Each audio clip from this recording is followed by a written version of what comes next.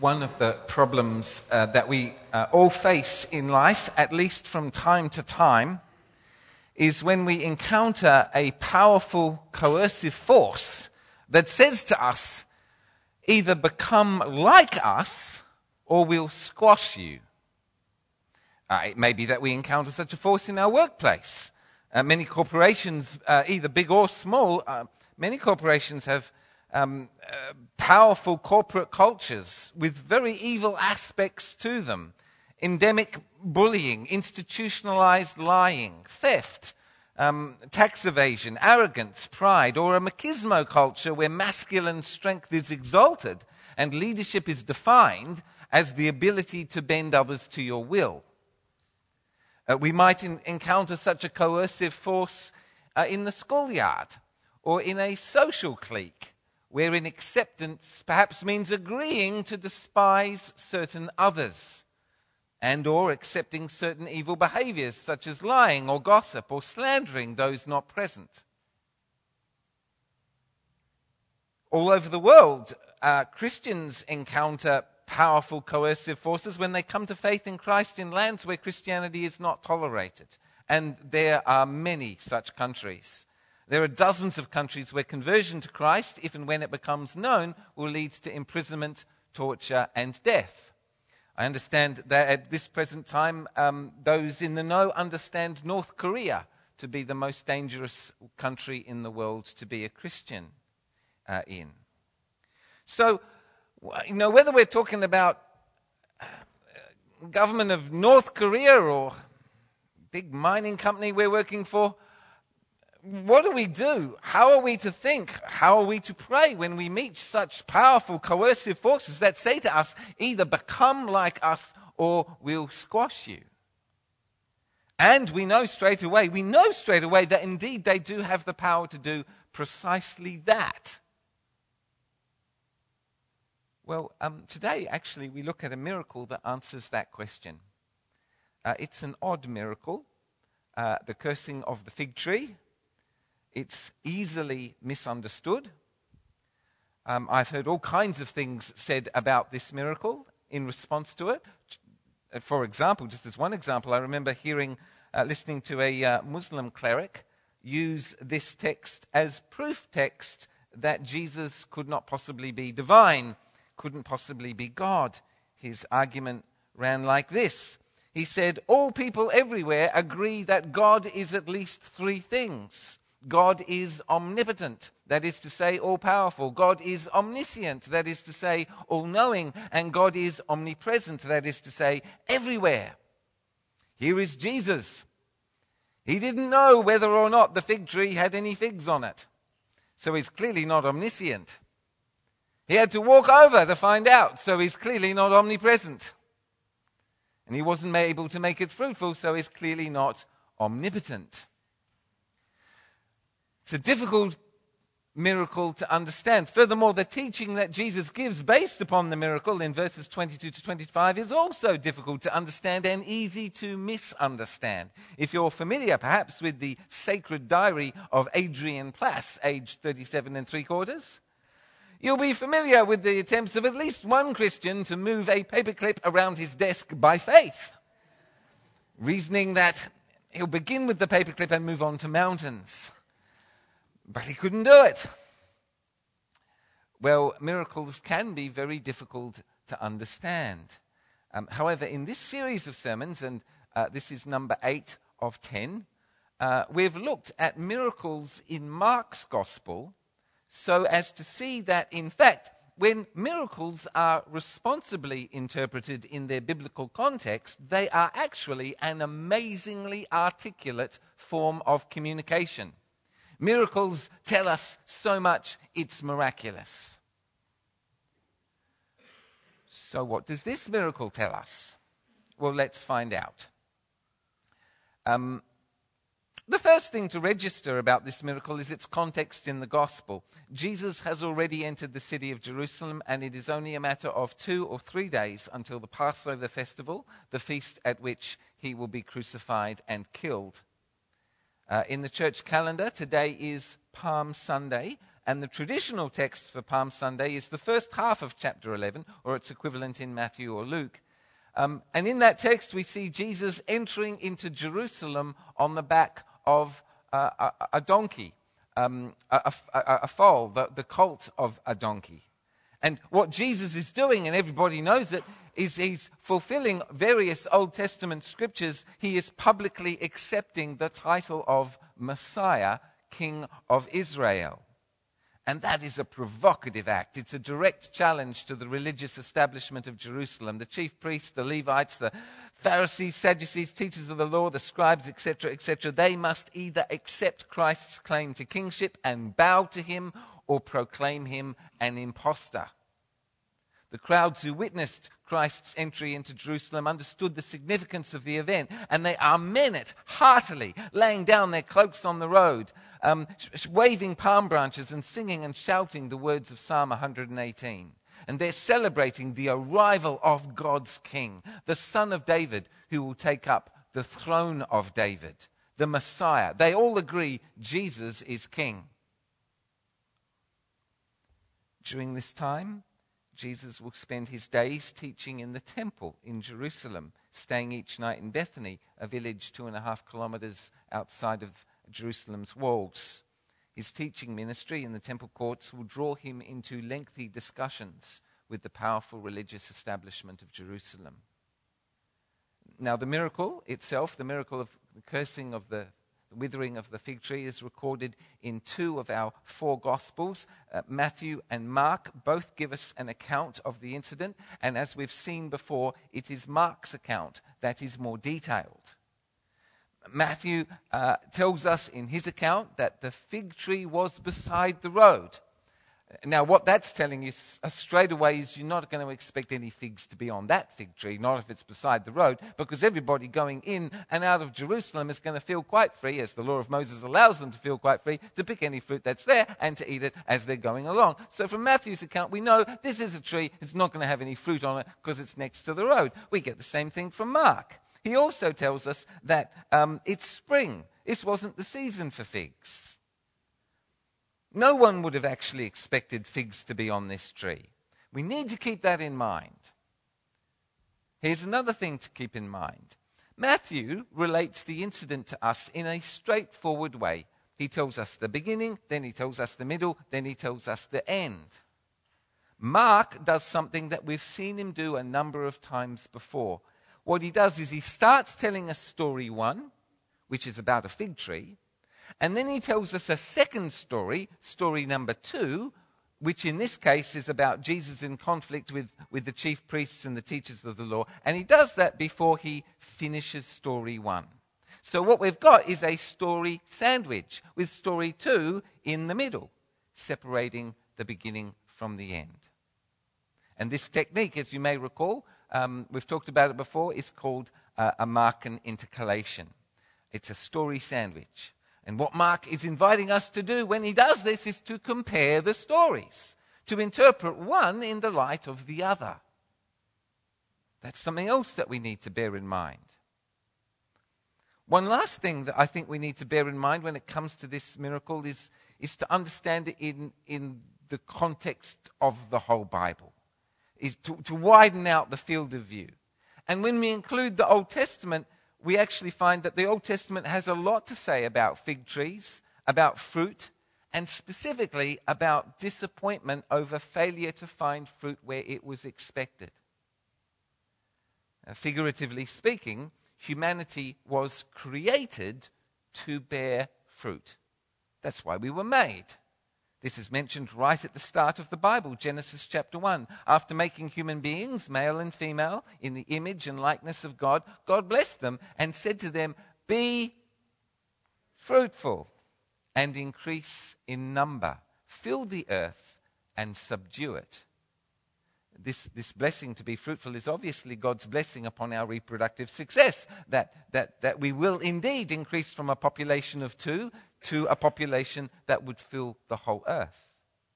God's blessing to be fruitful in that context is also God's enabling presence with us to be his representatives, that we might rule over the earth in God's image and likeness, that we might work for God, with God, like God. But of course, not long after that, sin enters the picture, sin enters the story, and nothing is ever quite right after that. Indeed, in the Old Testament, we hear through multiple prophets of God's long-standing disappointment with his people, the nation that he chose for himself, that he keeps on expecting his people to be fruitful, but they never are. Isaiah likened the nation of Israel to a vineyard, one that bears bad fruit. And the prophet Micah, in one of his oracles, chapter 7, he articulates God's disappointment. Speaking on behalf of God, he says, this is what the Lord says, I am like one who gathers summer fruit at the gleaning of the vineyard. There is no cluster of grapes to eat, none of the early figs that I crave. He then goes on to explain what he means. Everyone's turned to evil, bribery, corruption, slander, injustice, even murder, the best of them like thorn bushes. Widening out the context then to include the whole Bible, we can talk about human fruitfulness, therefore, as anything that we do that honors God because it represents him accurately. Anything that points to God, anything that draws others to God, anything that is loving, selfless, compassionate, gentle, faithful, kind, patient, merciful, all of these things accurately represent God. That's fruitfulness in God's eyes. Being unfruitful, bearing bad fruit, is anything that misrepresents God, anything that we do that inaccurately shows the world who God is, anything that points people away from God, anything that promotes the misuse of God's gifts, greed, selfishness, hatred, argumentativeness, self-assertiveness, sexual immorality, envy, short-temperedness, murder, etc., etc.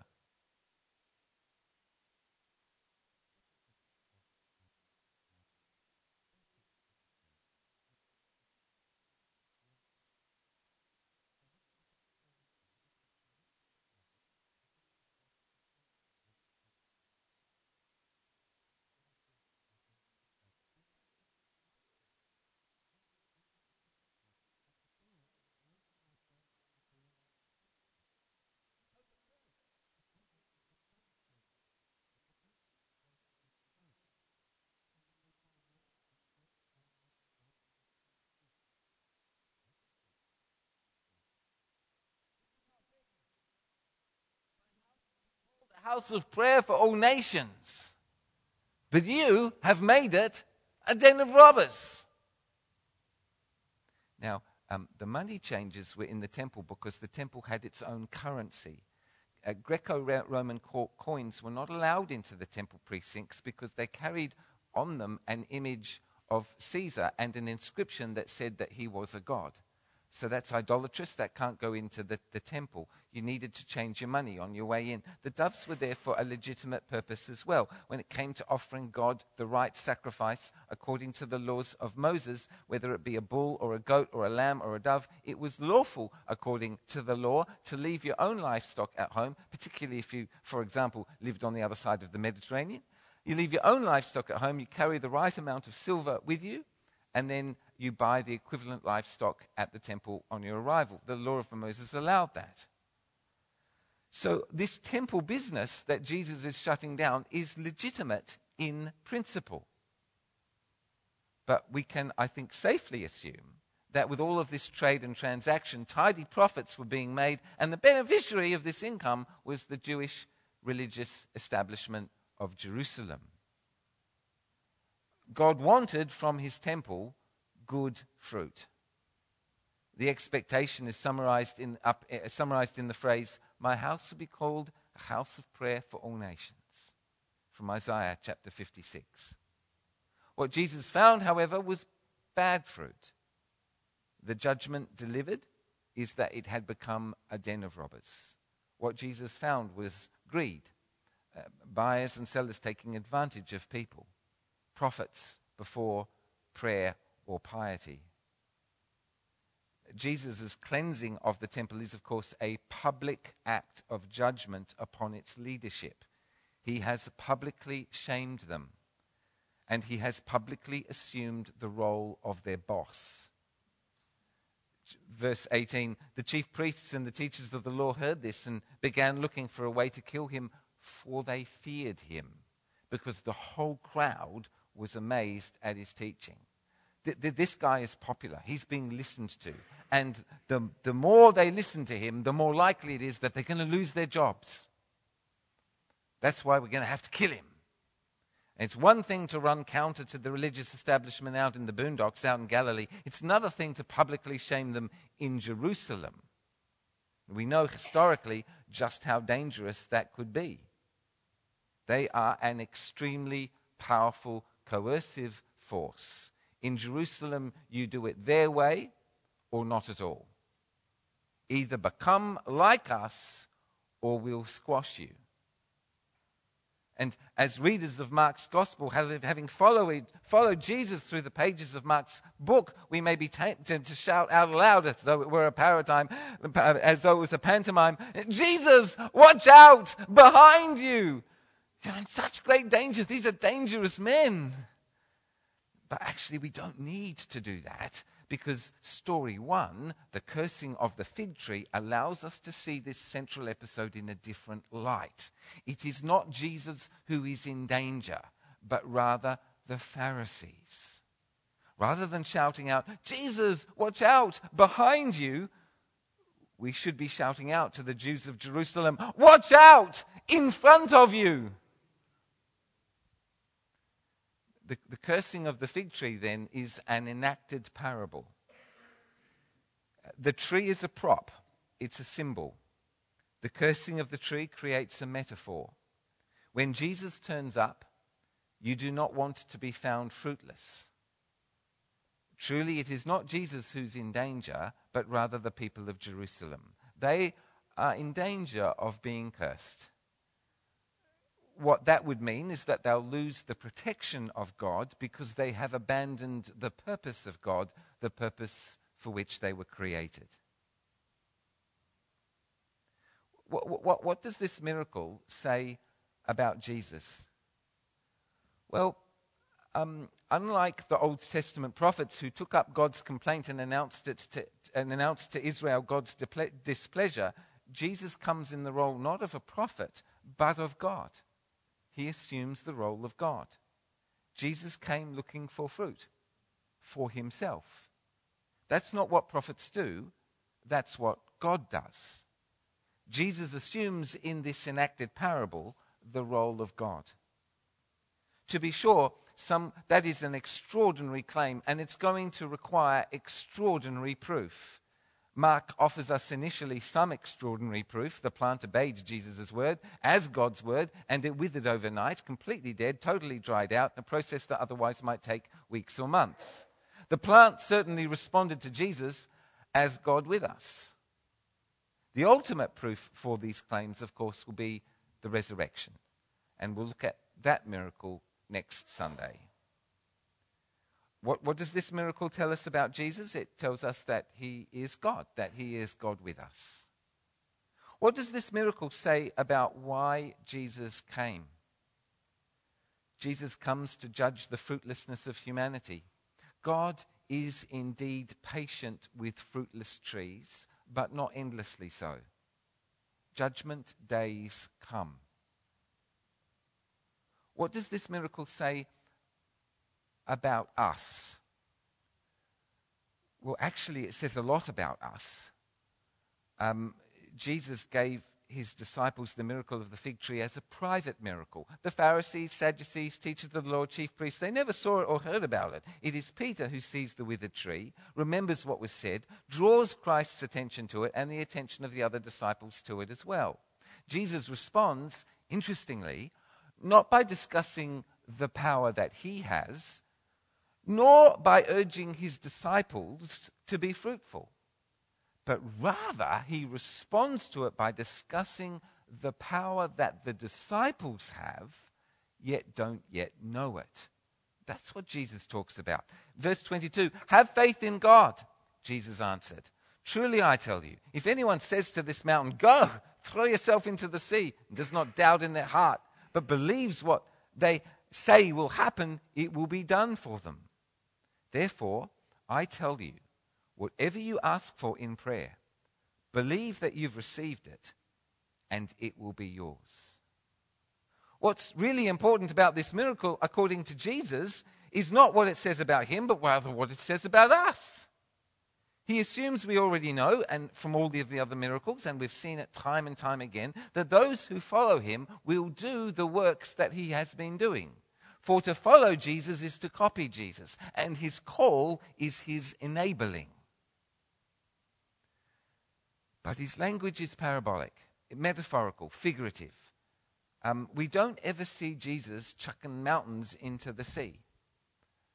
Nor, as far as I understand it, is there a long and glorious tradition of mountain chucking in the history of the Christian church. So what's Jesus talking about? Well, actually, there is a mountain in view. On the road into Jerusalem from Bethany, there is a mountain in plain sight of Jesus and his disciples, and it is the Temple Mount. What then is the mountain? Figuratively speaking, what is the mountain? The mountain is anything that opposes the kingdom of God, the reign of Jesus Christ on this earth. One of the problems in life that we all face, at least from time to time, is when we encounter a powerful coercive force that says to us, either become like us or we'll squash you. Jesus shows us the way. Now let's be clear about this. Jesus took on an extremely powerful clique, the Jewish religious establishment of Jerusalem. And they squashed him. They killed him, hung him on a cross, the punishment for blasphemy. But that mountain was thrown into the sea. Judgment days come. And the Temple Mount was shut down in the year AD 70. No sacrifices there since, only prayer. Nothing but prayer. You can go there today, if you like, and pray. Write your prayer on a piece of paper, stick it in between the bricks of the one wall that remains, but you can't sacrifice a lamb or a dove or anything else. It's a place of prayer and prayer only, shut down for all other purposes. Over the years, I've prayed with quite a number of friends who've been bullied out of workplaces, constructive dismissal, atmosphere goes toxic, peers go hostile, bosses accuse. And they meet some kind of powerful coercive force that says, become like us or we'll squash you. And they refused. And many of them were squashed. Sometimes the worst kind of evil is human evil. When we are bullied or victimized, we can feel so very, very powerless. And it really, really hurts. And our brothers and sisters and our family and our friends, they can see the danger that we're in, and they don't want us to get hurt. And they know that we're going to get squashed. And they shout to us and they say things like, run, flee like a bird to the mountains. For look, the wicked bend their bows. They set their arrows against the strings to shoot at the shadows, shoot from the shadows at the upright in heart. I mean, after all, what can the righteous do when the foundations are being destroyed? What can we do in the face of such great hatred? In other words, fix your eyes on the evil that is surrounding you and be frightened. But Jesus responds to us, no, the Lord is in his temple. The Lord sits on his heavenly throne. He sees everyone. He examines everyone. Who's in danger here? The righteous? No way. The wicked? Yes, way. They're in danger of fire and burning sulfur and scorching winds. In other words, fix your eyes on Jesus and you'll see evil in perspective. Jesus says to us, his disciples, have you got any idea how powerful you are? Yes, we do get squashed. We follow Christ in going to the cross, but God raises the dead. God raises the righteous one from the dead. Yes, occasionally, like Jesus, we get crucified, but God raises the squashed. Therefore, in the face of that powerful coercive force, pray. Verse 25, and when you stand praying, if you hold anything against anyone, forgive them, so that your Father in heaven may forgive you your sins. What Jesus is showing us is that this is spiritual warfare. It's spiritual warfare because wherever you go, today, tomorrow, through this week, as Christ's representative, wherever you go, the kingdom of God is breaking in. You are Christ's representative. This is spiritual warfare. And forgiveness is the nuclear bomb of spiritual warfare, vaporizing huge amounts of evil in a single flash. Astonishingly powerful. Families, schools, workplaces, institutions, temples, cities, and nations are being redeemed all over the world by Christians more willing to be squashed than to compromise. They are often forced out, scapegoats, suffering innocently for the sins of others. But in their sacrifice, there is change. That's God's promise. He's at work. Kingdom change. Should we be scared for the Christians, our brothers and sisters in North Korea? Well, absolutely, we should be praying for them. But if we're going to feel frightened, it should be for Kim Jong-il. Watch out! In front of you! What does this miracle say about us? Don't fear the bully. He's the one who should be afraid. Forgive him, placing the issue of justice into God's hands. And know for sure that any mountain stupid enough to get in the way of Jesus will regret it. The Lord, as astonishing as this is, the Lord is with you. Amen.